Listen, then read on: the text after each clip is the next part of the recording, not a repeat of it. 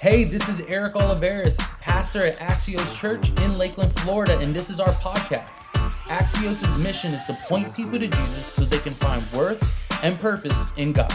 We hope this message encourages you and uplifts you throughout your week. Enjoy the message. I talked to your manager, and that manager has a different authority than the person that was on the phone prior to you. So today we were talking about this concept of managing, and the word that we were talking about is called stewardship.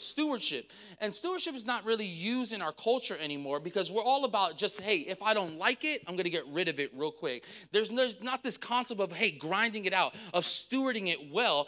We just want the new thing. We just want the thing that just gives us satisfaction for a moment. We don't want to really just dig deep, dig our roots, and steward what God has given us on a daily basis. Because the reality is this: God has blessed us no matter what. You can have millions of dollars or you can have $2 in the bank, but the reality is you're breathing. That means you have purpose, and God is still blessing you. And the way that we represent our lives back to God is how we steward what God has given us. Not only with our resources, but with our time and with our energy. How are you stewarding? How are you managing God's blessings in your life? The definition of stewardship is the conducting and supervising or managing of something. The biblical definition of stewardship is a biblical view of stewardship is utilizing and managing all the resources God has provided for the glory and the betterment of his creation. The question is, are you stewarding what God has given you well? In the first week, we talked about how we steward, I forgot what we talked about the first week, but let's just go to week 3. We're talking about today is you ever had a thought and your mind just goes blank? That just happened, all right?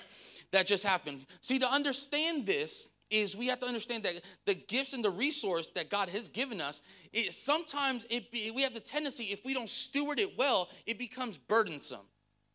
Because we're trying to do it on our own power. We're trying to do it on our own will. And even the blessings that God has given us sometimes can become a burden because we're not stewarding it the right way. Because in reality, our intentions are not aligned with God's heart.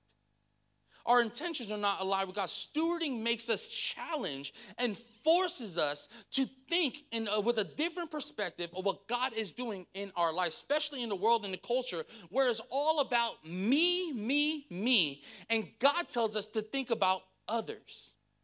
See, it's hard to steward that calling on our life because we just want it to be about ourselves. But God tells us to think a little different. And how he steward our time and our energy is to think of others. Stewardship is an intentional and it's very necessary in our lives. Let's turn to Luke chapter 16, verse 10. It says it like this: if you are faithful in the little things, God will be faithful in the large ones. But if you are dishonest in the little things, you won't be honest with the greater responsibility.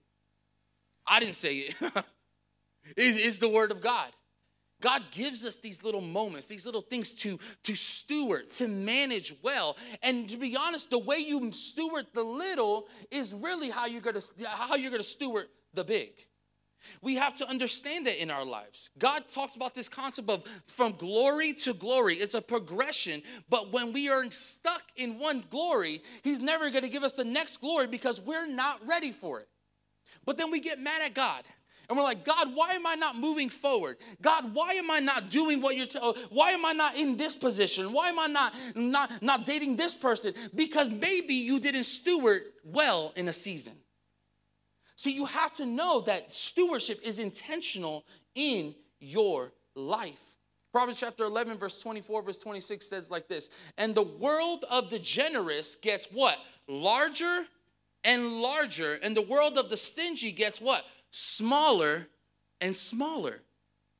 It's a stewardship mindset. Stewardship needs to be the forefront of our minds, and it's not for us to perform for God. It's really us to be obedient to his calling in our life. Today, I'm going to be talking about this concept that I'm dealing with in my life or dealing with, throughout this season of my life. And today's title is stewarding the shift in your life. Stewarding the shift in your life. See, sometimes life takes shifts that we're not ready for. Sometimes life takes shifts that we need to walk into. But how are we stewarding the shifts in our lives? In the book of Acts, we see here this man, at one point, his name was Saul, and God turned his name to Paul because there was a shift in a moment in his life that transformed him from the inside out, that transformed his life. Not only transformed his name, but it transformed his character as well. Because sometimes we can try to transform the outward things, but inside, you're really who you are. See, God doesn't look at the outer appearance. You can come to church and do what you got to do and raise your hands, but if you're not transformed from the inside, you're just playing a game. I'm just preaching today. See, because the reality is you need a transformation in the inside. And when that happens, then God says, hey, how are you managing it?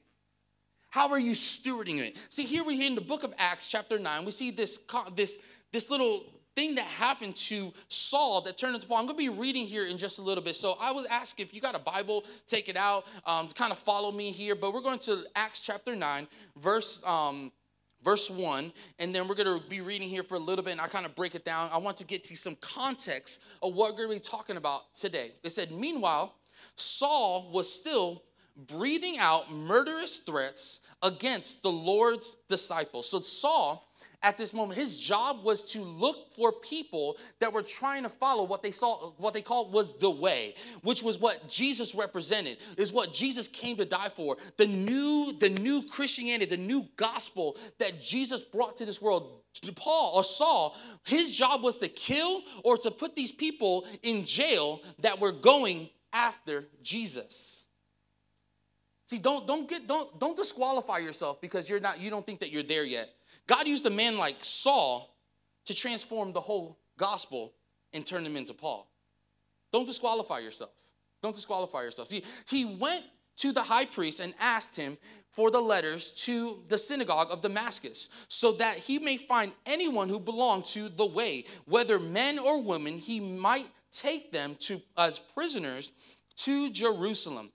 And he neared Damascus on his journey, and suddenly a light from heaven flashed around him. He fell to the ground and heard a voice saying to him, Saul, Saul, why do you persecute me? Who are you, Lord?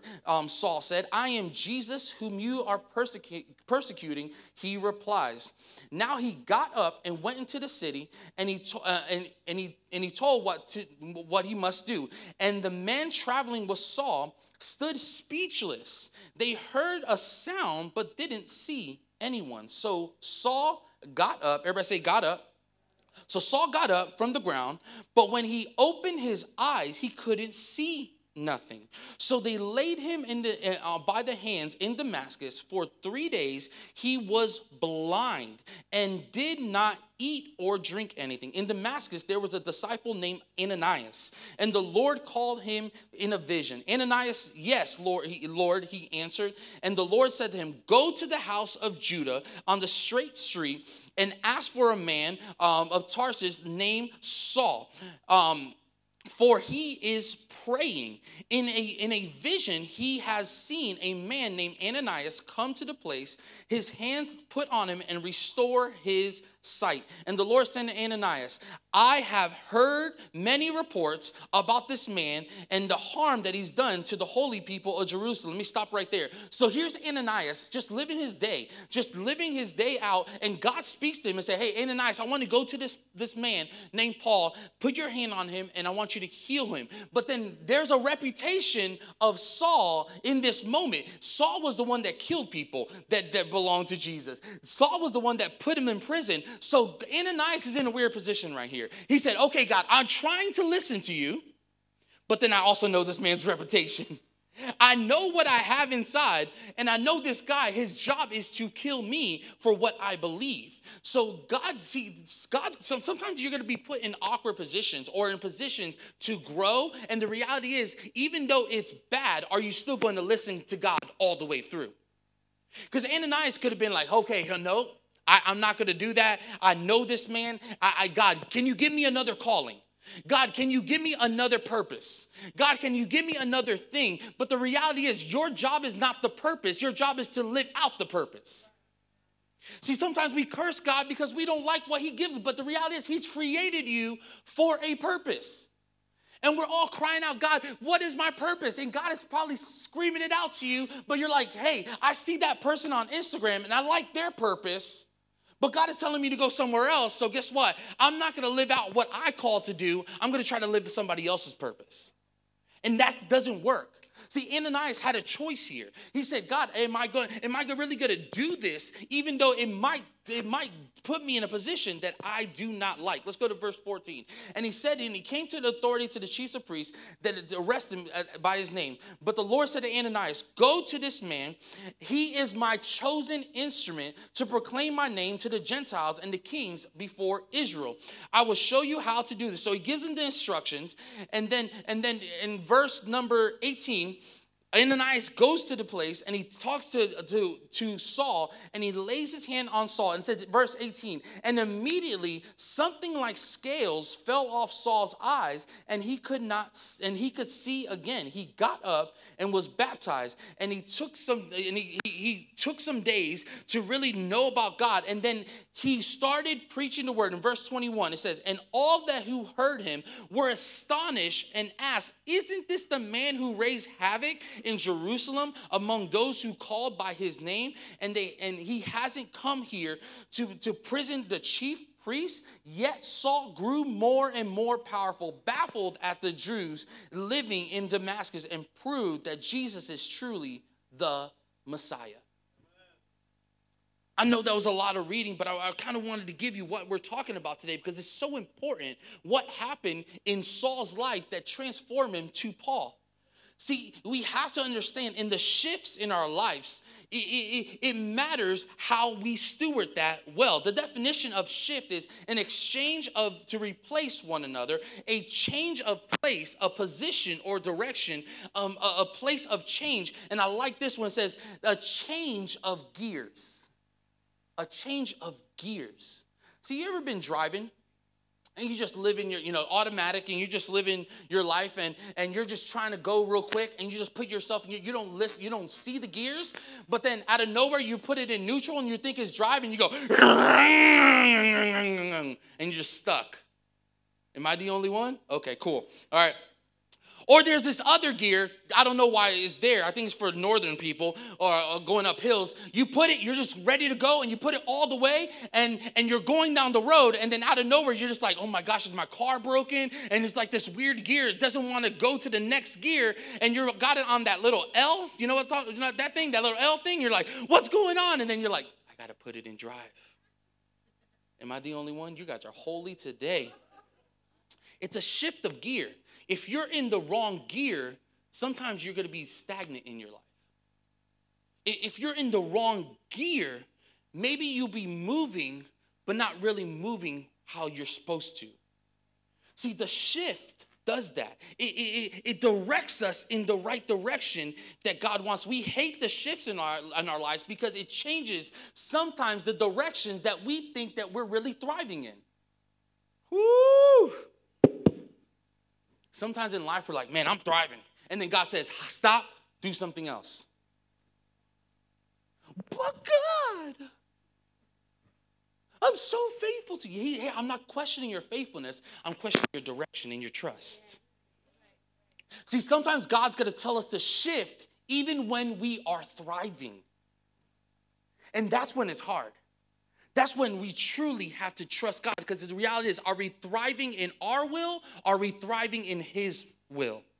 The shift is a hidden blessing in our life, but the shift, it hurts. The shift changes my normal to supernatural. But the shift is, while I lose, I still gain. The shift is the light switch we need. The shift is from Saul to Paul, is trusting God in the middle of it. Here's 4 things I want to talk about today in the middle of the shift that happened here, that can happen in your life too, when God shifts some things in your life. Number 1, fear in the shift. See, there's going to be, he said that God knocked him off his horse, his donkey, and put him to the ground and spoke to him. I don't know about you, but I won't be like, hey, this is a normal day. I'm just trying to go to Damascus to do my thing, and a light comes from heaven, knocks me out, and I'm blind. I wouldn't be like, hey, this is a promise from God. No, I'll be scared out of my mind. It said that the people that were with Saul was astonished that they could hear something but not see what's happening. If fear comes in the midst of your shift, I'm here to tell you that fear will show its face when God is shifting things in your life.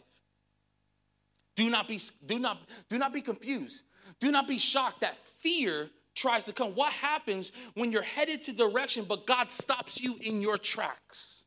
Fear can creep in any point of your life. What does fear mean?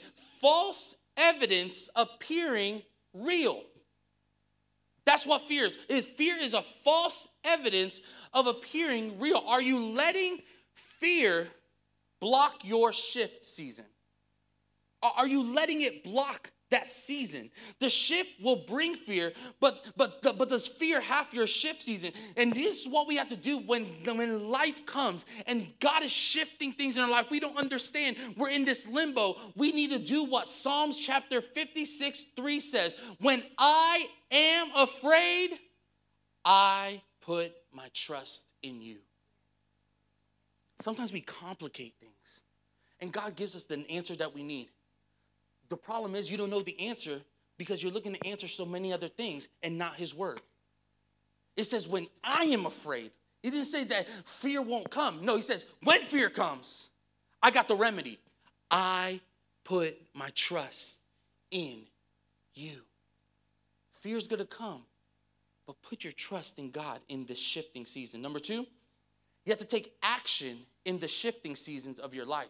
It said that Paul or Saul at this moment, it said that he was knocked down, he heard the voice, but it said what? He got up and followed what God told him to do. Now, this is a man that wasn't a holy man. This was a man that literally killed people for following Jesus. So for him to hear his voice, God's voice, and actually do it was a miracle in itself. See, it's hard for us as believers to truly follow God's voice because we really want our will. And here's a man that didn't really know who God was and was battling this thing on the inside, and he got up from his position of fear, got up and did what God told him to do, even when turmoil, even when opposition came in his life. See, one of the worst things I think is, when an accident, one of the worst things that I would never want in my life is have something but then lose it. Well, this is what I mean. I pray against all these things because I know what things look like with my eyes. But what happens if I lose my sight? I think it's even worse when you know how it feels or know how it looks and then you lose it. See, there's people that are born, blind and stuff, and they have a struggle. But the reality is, when you have vision and you lose vision, I feel like it's worse in your life. When God has called you, see, some of us have prayed for the season that we're in, but we're cursing it now because we got in the way of it. See, we had clear vision at one point, but the vision was altered by me. It's too quiet in here because the reality is, if we don't nurture, if we don't really take care of these shifting seasons, we're going to get in the way and we're not going to be following God's will in our life. It says, get up, God said, and to shift from darkness into life, from pain to joy, from hopeless to hopeful, from fear to faith today. The shift is going to be scary, but there's a blessing at the end of this shift season of your life. It's called his abundant blessing in your life, from Saul to Paul. Number 3 is the sight in the middle of the shift. Why did Jesus had to blind Paul? Why? I thought about that the other day when I was studying. I'm like, a lot of this could probably take place. Why you had to take his sight? Well, why did you have to blind him for him to follow the calling on his life?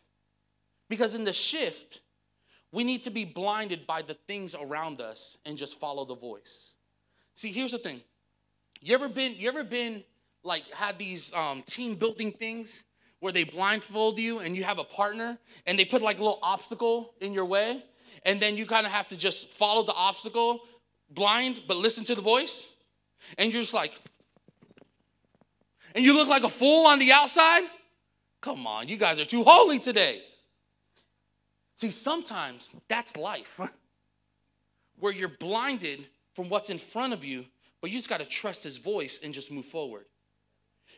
And that's why did Jesus had to blind him? He had to blind him to get him away from the things that are trying to hinder him. Sometimes we also need to be blinded from the past to clear our minds for the future. See, so I believe that there's some Christians in life that are living life cross-eyed. I didn't know how to do it, okay? Living life cross-eyed. Now, this is the most spiritual illustration I'm going to give you, okay? Write it down. They're living one eye this way and then the other eye this way, cross-eyed. Living one eye in the past, but then striving for the future. And they believe that they can have clear vision in the middle. It doesn't work that way. It doesn't work that way. God's not going to give you vision until you put your eyes where the direction needs to be. You can't live life over here wanting to party and go crazy, but then on Sunday do this. You can't live a life cross-eyed where your vision is only to have a relationship or have that job, but then also try to follow God's will. It doesn't work. It doesn't work. And what we look like are fools. Because the world is looking for truth. And he's looking at, and you tell yourself, and you present yourself, I'm a Christian, I'm a follower of Christ, but the world sees that you're looking cross-eyed. Oh, wasn't this the person that just invited me to church, but that's a club with me? I'm getting too real today. Oh, isn't this the person that tried to witness to me 2 days ago, but then now they're like cussing up a storm and, listening to this and doing this and this. You can't live life cross-eyed. True vision and what God wants for you only is available whenever you decide to put your gaze at where God has you to look. You cannot look both ways. In the shift in your life, the blindness was to not hold him back for what he has for him. See, blindness also means being separated. We live in a culture where we want to be so included that we look like the world. We want to be so relevant that the church or Christianity doesn't even look like the church or Christianity anymore. Not that we're trying to be better than anybody, but God did call us to be separated.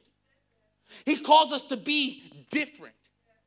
So yeah, I really believe that we miss the will of God and revival in our life because we want to be relevant.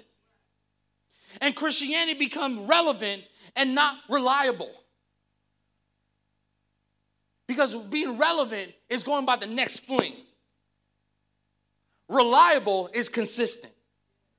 And we don't want to be consistent anymore. We just want to just do what we got to do and then be me later on. But God calls us to be selfless and to go after him. This is too much even for me today. Because it's challenging me to how am I stewarding my seasons of my life. See, God has given you clear vision in the change, in the shifting season of our life. Anthony. Or if he's not even here. Somebody come play piano. JP, come play piano. Number 4. The opinions in the shift. See, it said that Paul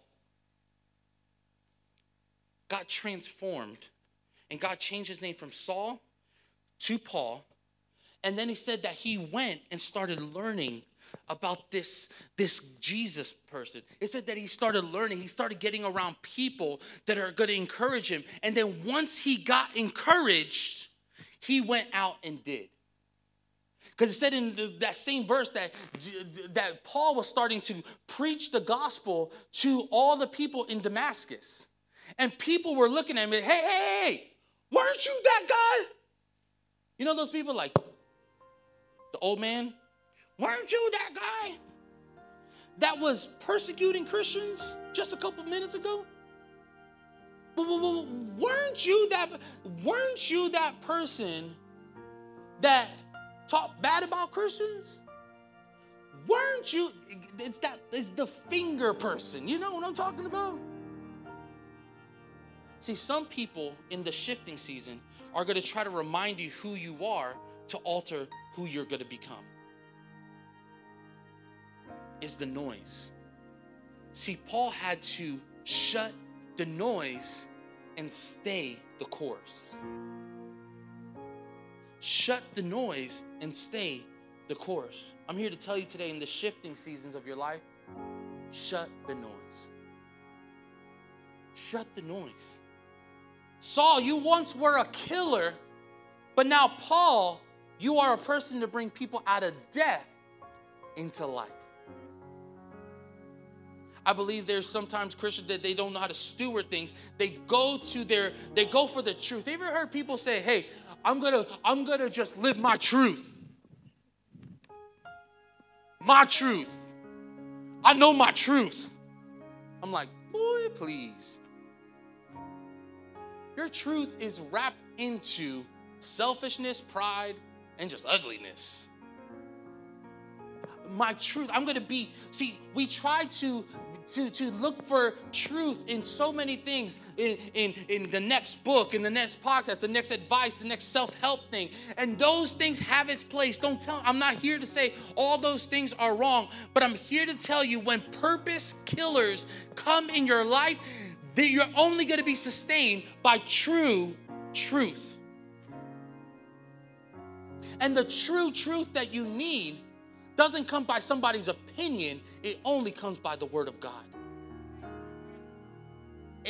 And that's what we need to learn as believers of Christ. That we can't listen to people with small minds and we need to listen to God's great plan for our life.